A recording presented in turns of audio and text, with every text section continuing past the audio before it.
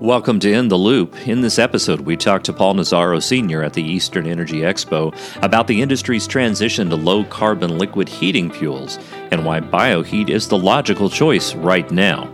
We'll also talk to Scott Fenwick with the Clean Fuels Alliance of America about advancements on the technical front in low-carbon liquid heating fuels and why the future is now with B100. In the Loop is brought to you by NORA.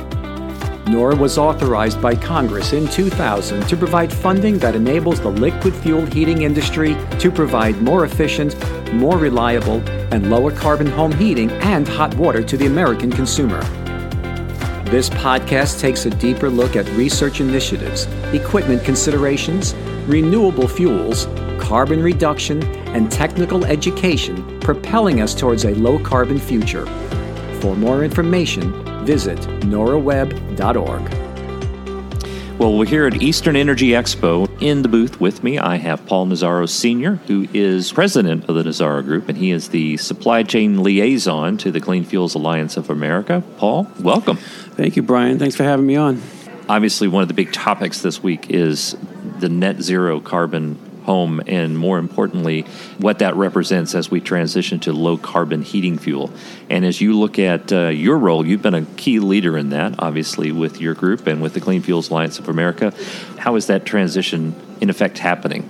Having stewarded it, I guess, if that's the right term, for the last 15 years specific to heating oil, many people tell me we've made a lot of progress.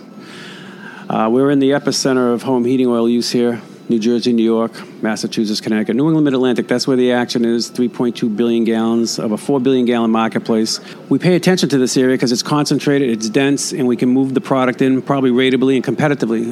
The challenges that we have right now is it's still a policy-driven fuel, and I think a lot of retailers, this is my perspective, a lot of retailers seem to be waiting for the perfect opportunity to jump in, like when it's supposedly readily available, economically attractive, and the consumers are asking for it. So I can tell you this, it is economically attractive, it is readily available, and consumers aren't asking for it probably because the dealers aren't talking about it.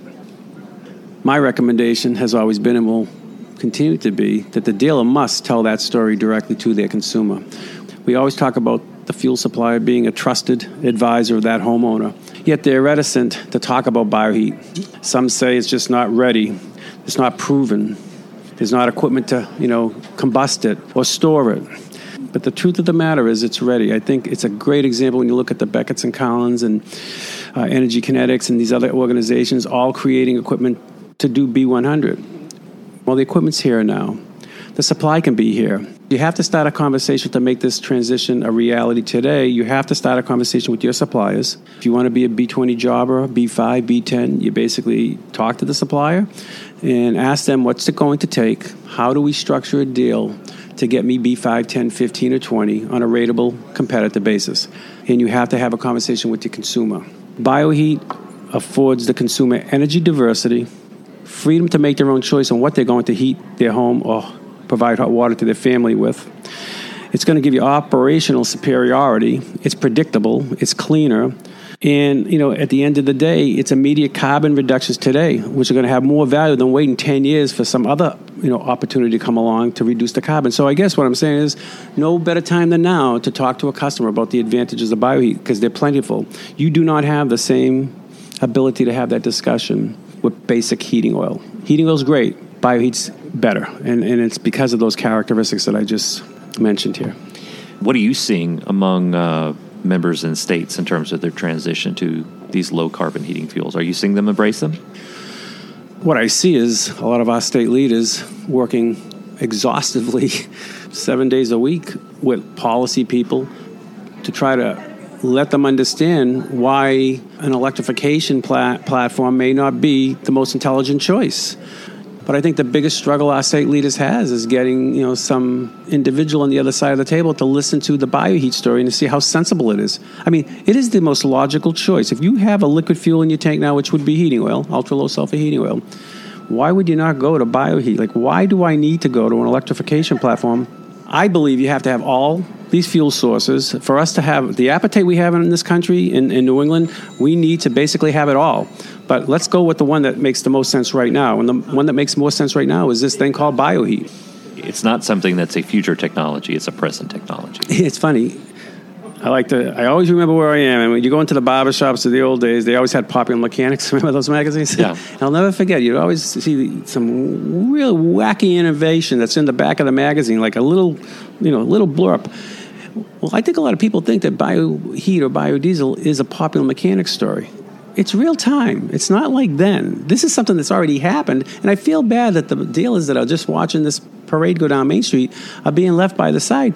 Maybe they don't want to learn about it. Maybe, there's a lot of different factors here. I coined the phrase aging population syndrome. I'm one of them, but I'm a pretty progressive aging population guy. I believe in change and evolution, and I just would say to anybody listening to this podcast that if you are not working with bioheat right now, it's a major missed opportunity. You need to get involved, and it should be no problem getting that help. Whether you go to your state energy leader, you can call us at Clean Fuels. We'd be more than happy to train your people for you. And there's not a fee associated with it. That's the interesting thing. If you have people who are willing to learn, we're willing to teach. And so there's absolutely no reason why you cannot adopt this fuel because of lack of education. What do you see really needs to happen to help accelerate that transition? They have to commit themselves to talking to their customers. I guess in no specific order, but talking to the customers is very important. But you better be empowered with some information and education before you go talk to your customers because you don't want to come off as being misinformed. So acquire knowledge. And I'm telling you, it's readily available. And take the knowledge and package it in your own terms and conditions, meaning don't try to repeat what you heard at one of these sessions from some individual, even myself, using certain terminology that may not be comfortable for you. Turn the message into your language. Everybody has a way of conveying, but there is no better marketing plan than an honest discussion with the customer. You have to be honest with them and be confident that this bioheat program is one that you guys look at as a sustainable product for our future. So what do you hope to see here at the conference this week that helps in this transition? It's always exciting when you come to these events. There's a lot of great information being shared. It's what you do with the information, Brian, and I don't know. It's like I'd like to see people leave here and take action.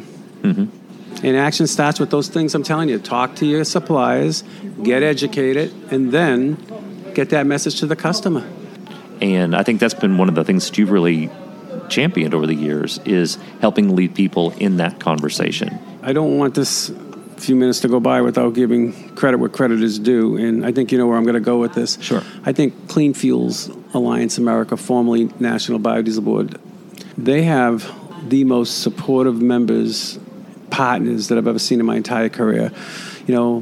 Personally, I'd call out someone like the Nebraska Soybean Board or Minnesota, South Dakota, North Dakota. These are states that have funded the bioheat movement exclusively for 15 years, millions and millions of dollars. And think about that. They're in the agricultural sector, right? Mm-hmm. And we're here on the Eastern Seaboard, on the Atlantic Ocean right now.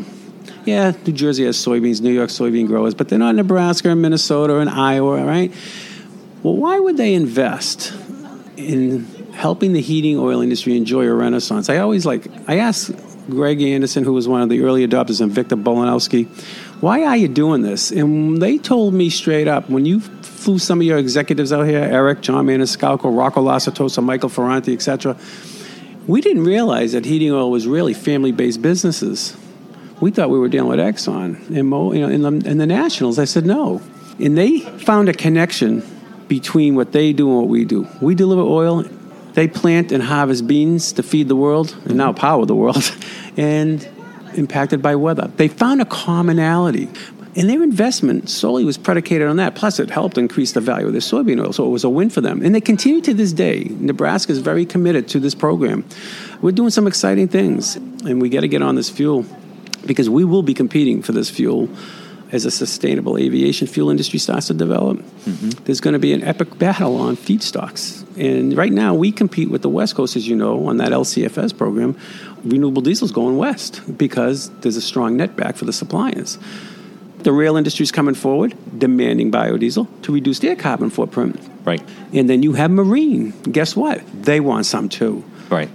the oil heat industry, which I hope it will be the bioheat industry soon, if we just sit on our hands like we're doing in a lot of markets right now, they won't be product to have for us. So you gotta get in the game. Now is the time to get in the game. If I leave no other messages, no more procrastination, because there are other markets frothing at the mouth to get this product. Paul Nazzaro, you're always great insights and terrific wisdom, and certainly an enthusiasm in carrying the torch on bioheat and the other things that you do with clean fuel. So thank you so much. Thank you, Brian. Appreciate it. As the liquid heating fuel industry rapidly moves towards lower carbon fuels, NORA and Clean Fuels Alliance America will be hosting a High Blends Infrastructure Workshop on August 22nd in Old Greenwich, Connecticut. This workshop will be an end-to-end supply chain planning intensive to prepare fuel handlers at every touch point for the receipt, blending, storage, transport, marketing, and consumption of bioheat blends beyond B20. As the industry's commitment to low-carbon fuels attracts more biodiesel into the supply pool, it is critical that the chain of custody establish and standardized best practices for effectively moving high blends downstream to the consumer. If your business plays any role in the distribution and consumption of liquid heating fuels, you should join us for this important interactive event. Go to exploringbiodiesel.com for more information and to make your reservation. Now, back to the podcast. Next up, we speak to Scott Fenwick, Technical Director of Clean Fuels Alliance America at the Eastern Energy Expo. Scott talks about decarbonization efforts underway in the industry and takes a special look at the future and why the future is now with B100. In the booth with me, I have Scott Fenwick, the Technical Director of Clean Fuels Alliance America. Glad to have you with us, Scott. How's the conference going for you so far? Absolutely fantastic. Great crowd. The sessions have been well attended. Really pleased to see that. The trade show floor is overflowing. They've added booths more than they ever expected. And so walked through there yesterday. A lot of great conversations and great companies here. What are some of the standout things you're hearing at this conference and that are being highlighted? I was honored yesterday to help present the keynote address yesterday, talking about moving towards low-carbon futures and the advancements that we've made on the technical side in working with NORA. The cold flow properties conversation. The cold flow properties conversation, yeah. And we're really excited about introducing a brand new fuel additive, first of its kind, designed specifically for high biodiesel blends. And really the session that's wrapping up right now upstairs was really a full industry view from the production point of renewable fuels through the work that NORA has done to approve and accept those, equipment manufacturers that now have B100 approved equipment, through to the heating oil distribution system and home comfort. Yeah, I actually talked to many of those folks yesterday, from Jackie Hart to Kevin Beckett. Certainly we talked with Dr. Butcher and Michael before, Mike Devine, and then I haven't had a chance to speak with him, but the gentleman from Chevron REG, they're on that panel as well. Jason Lawrence, yep, absolutely. I mean, those are some of the leading forefathers in this industry. I mean, they're each an expert in their own area, and their foresight is going to lead this industry to where it needs to be here in the near future. So let's talk a little bit about that. That's kind of been a dominant theme at this particular expo, and that is that transition to low-carbon liquid heating fuels, which is a today thing. It's not a future thing. It's happening now. I mean, we're right in the midst of it. We are. And, and a lot of people think it may be a fad, a trend. This isn't one of those. This is not going away. And if you take a step back and look at a more historical perspective, yes, policy changes with each administration or from state to state. It used to be that under the Obama administration, we talked about sustainability and green jobs. And that we had that arrow in our quiver. Administration before this, it changed and it morphs into domestic energy security and domestic jobs. That's great. We can talk about that as well. Now it's about climate change, greenhouse gas reductions, decarbonization. We're at the leading edge of that as well. What we're really seeing, though, is changes in policy may come and go, but the effort now is being led by some of the largest corporations in the world. in what they would call their ESG programs, environmental, social, and governance programs towards decarbonization. Companies like Amazon and Nike and Walmart are forcing their shipping companies to reduce their carbon footprint. We're the lowest cost solution for them today. And it's existing infrastructure. It's not infrastructure that has to change radically or to have a wholesale replacement of systems to move them into a different matrix, if you will, of fuel supply, moving from traditional liquid fuels to, say, electric or electrification, which fundamentally is eliminating choice if that takes the traction that you see many people wanting it to take. Well, and I think you raise a great point. There is no silver bullet solution, a one-size-fits-all.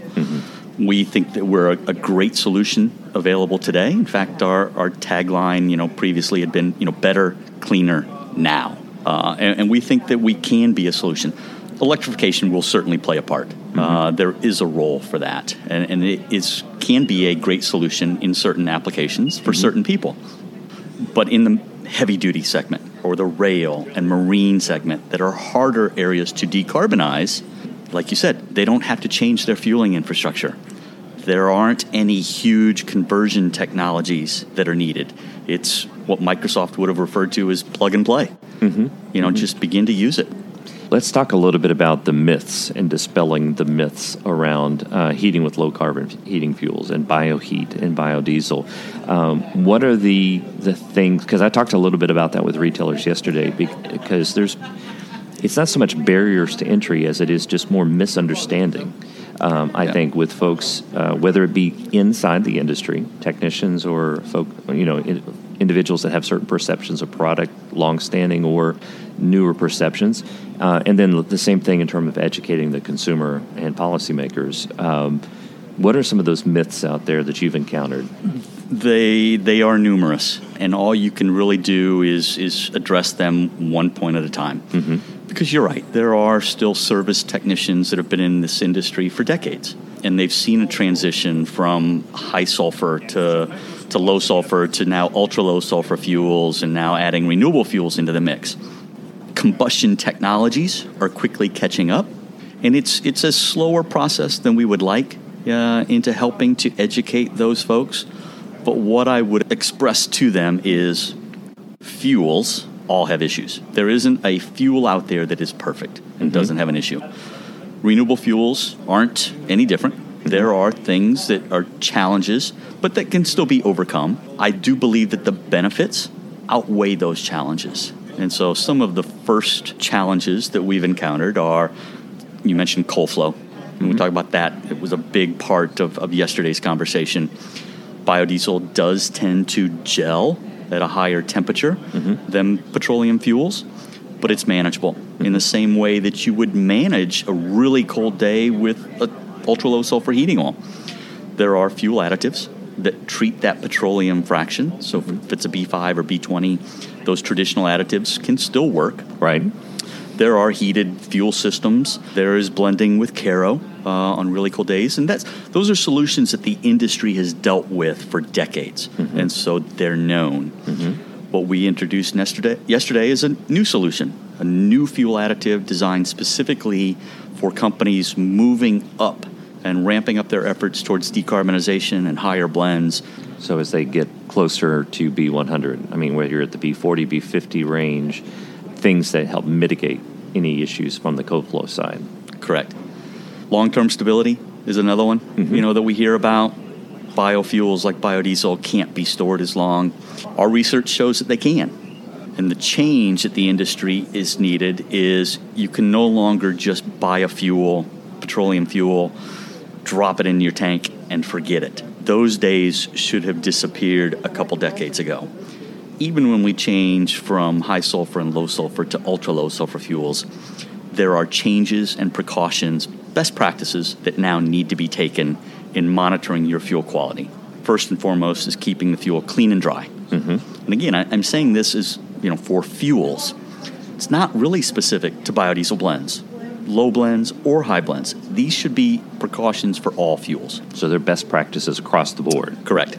So cold flow, obviously the longevity But those things that are myths or misunderstandings are also easily offset by many of the benefits. And we talked about that yesterday a little bit with Charlie Ugoletto. I mean, when you're talking about opening up a boiler and it's clean, are you seeing that obviously at the B100 level? Are you seeing it even lower? Yeah, it's an incremental benefit. And so certainly if you're running B100, it is an ultra clean fuel, partly because it is an oxygenated fuel, and that oxygen in that fuel helps during the combustion, lowers the emissions, which means less PM, particulate matter, less soot that builds up in the system.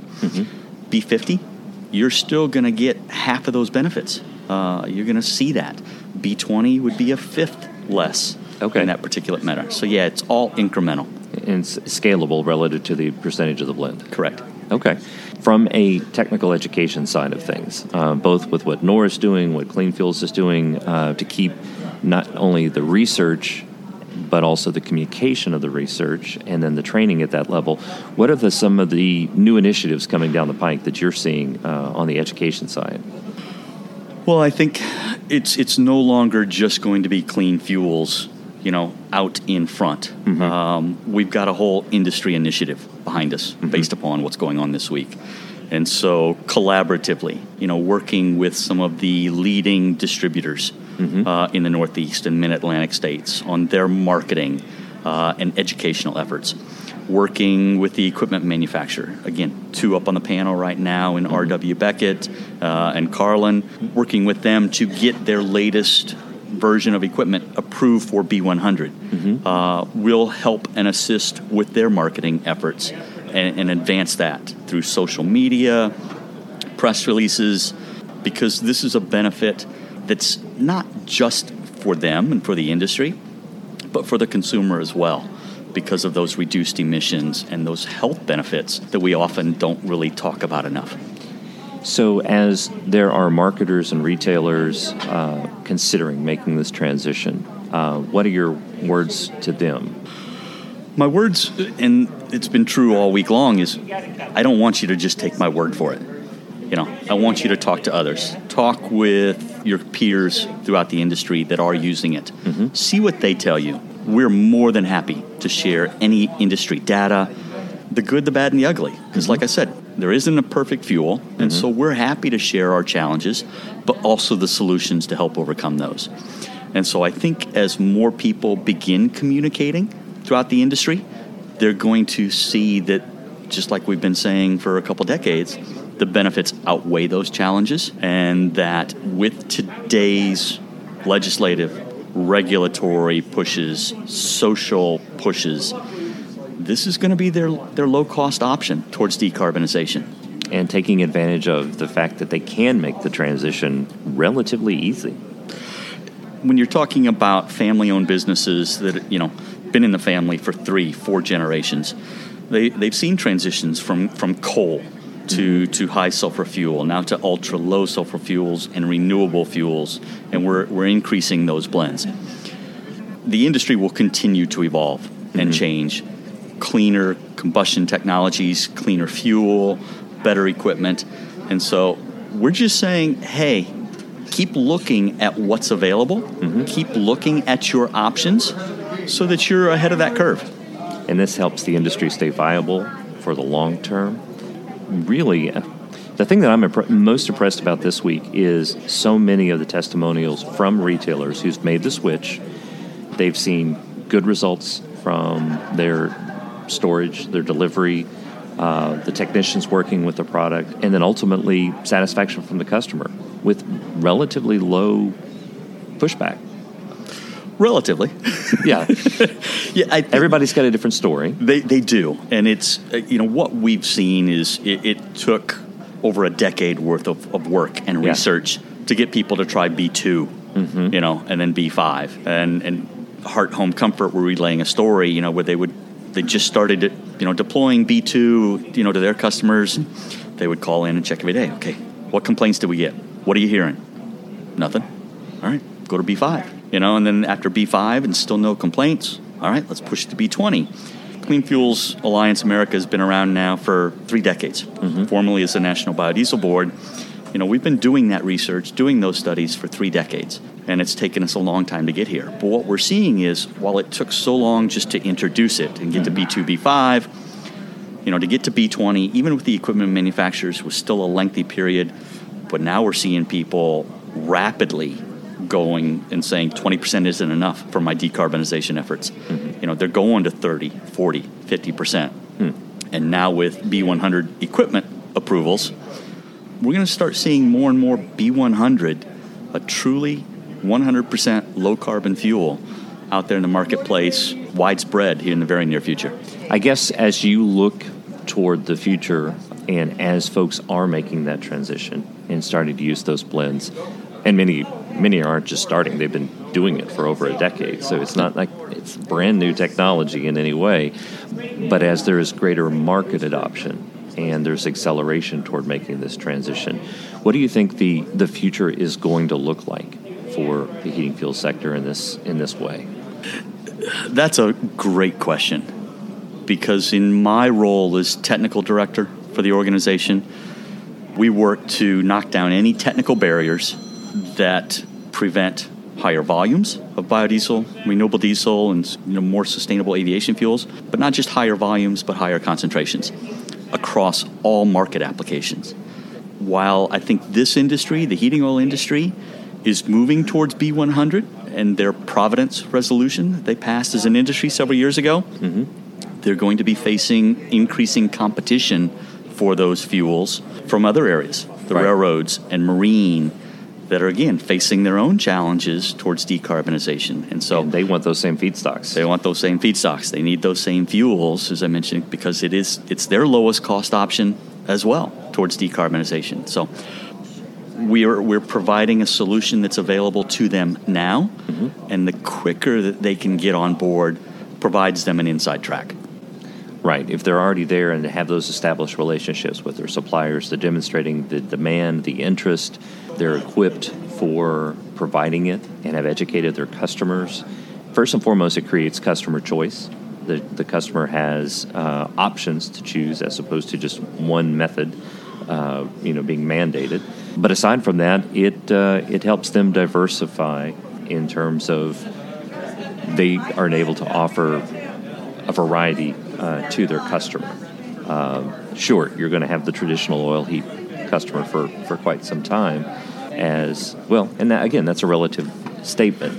You might have the traditional customer for quite some time. That bioheat fuel may become the dominant one in a very accelerated time frame. Yeah, I think Chevron Renewable Energy Group upstairs just this morning put it great. It's all about commitment. Yeah. And it's a commitment not only from the customer and the heating oil distributor back to the renewable fuel supplier, but it's Chevron REG's commitment back to the industry as well, is, hey, if you talk to us about your needs, about your wants, your gallons and your blends, we'll get it to you. You let us know what your commitment is, and we'll commit those gallons back to you. It's about a two-way commitment towards a better future. As this wave extends, as it rolls out across states, as more and more people try it, like it, take it on, and the transition will accelerate. Yes. I think what the dialogue seems to be emerging definitely at this particular expo. Yeah. It's not just whispers in the hallway. It's not just in the corner. I mean, these are our main stage, and it's the main theme, really, of the entire event is towards a low-carbon future. Well, from a technical standpoint, and as we wrap up here, I appreciate your time, first and foremost, and all the leadership you all are doing with Clean Fuels, and an excellent job of educating the industry. What would you say is kind of a key takeaway from the education that's being happened here, whether it's live fire demos outside or some session that's really resonating with attendees? I think everybody is going to have their own focus. What's important to you, and it may be cold weather operability, it may be health benefits, it may just be carbon reduction. Do your own research. Like I say, don't take my word for it. Don't take the word just from Clean Fuels. As you do move forward in those endeavors, whatever questions you have, we're here as a resource. We would encourage people to reach out to NORA as well. Like I say, they're peers throughout the industry, no matter what segment they are, because this can't be a push from one direction. Right. The entire industry has to move forward together, and they are, and quicker than a lot of people may expect. That traditional oil heat customer might look very different in 1, 2, 3 years. Yes. And it's happening that fast. So where can they go to get more information? I know mybioheat.com, is that the... mybioheat.com has a lot of information. Cleanfuels.org. Our trade association has a lot of great information on there about cold weather operability, state programs, and such. Or you're free to contact and send an email to Clean Fuels, myself, Nora. Happy to help answer any questions that might arise. Thank you so much, Scott Fenwick, Technical Director for Clean Fuels Alliance America. Appreciate your time and insights as always. Thanks so much for all your hard work and leadership. Thank you. Appreciate it. You've been listening to In the Loop with NORA. To learn more and stay up to date with NORA initiatives, visit noraweb.org.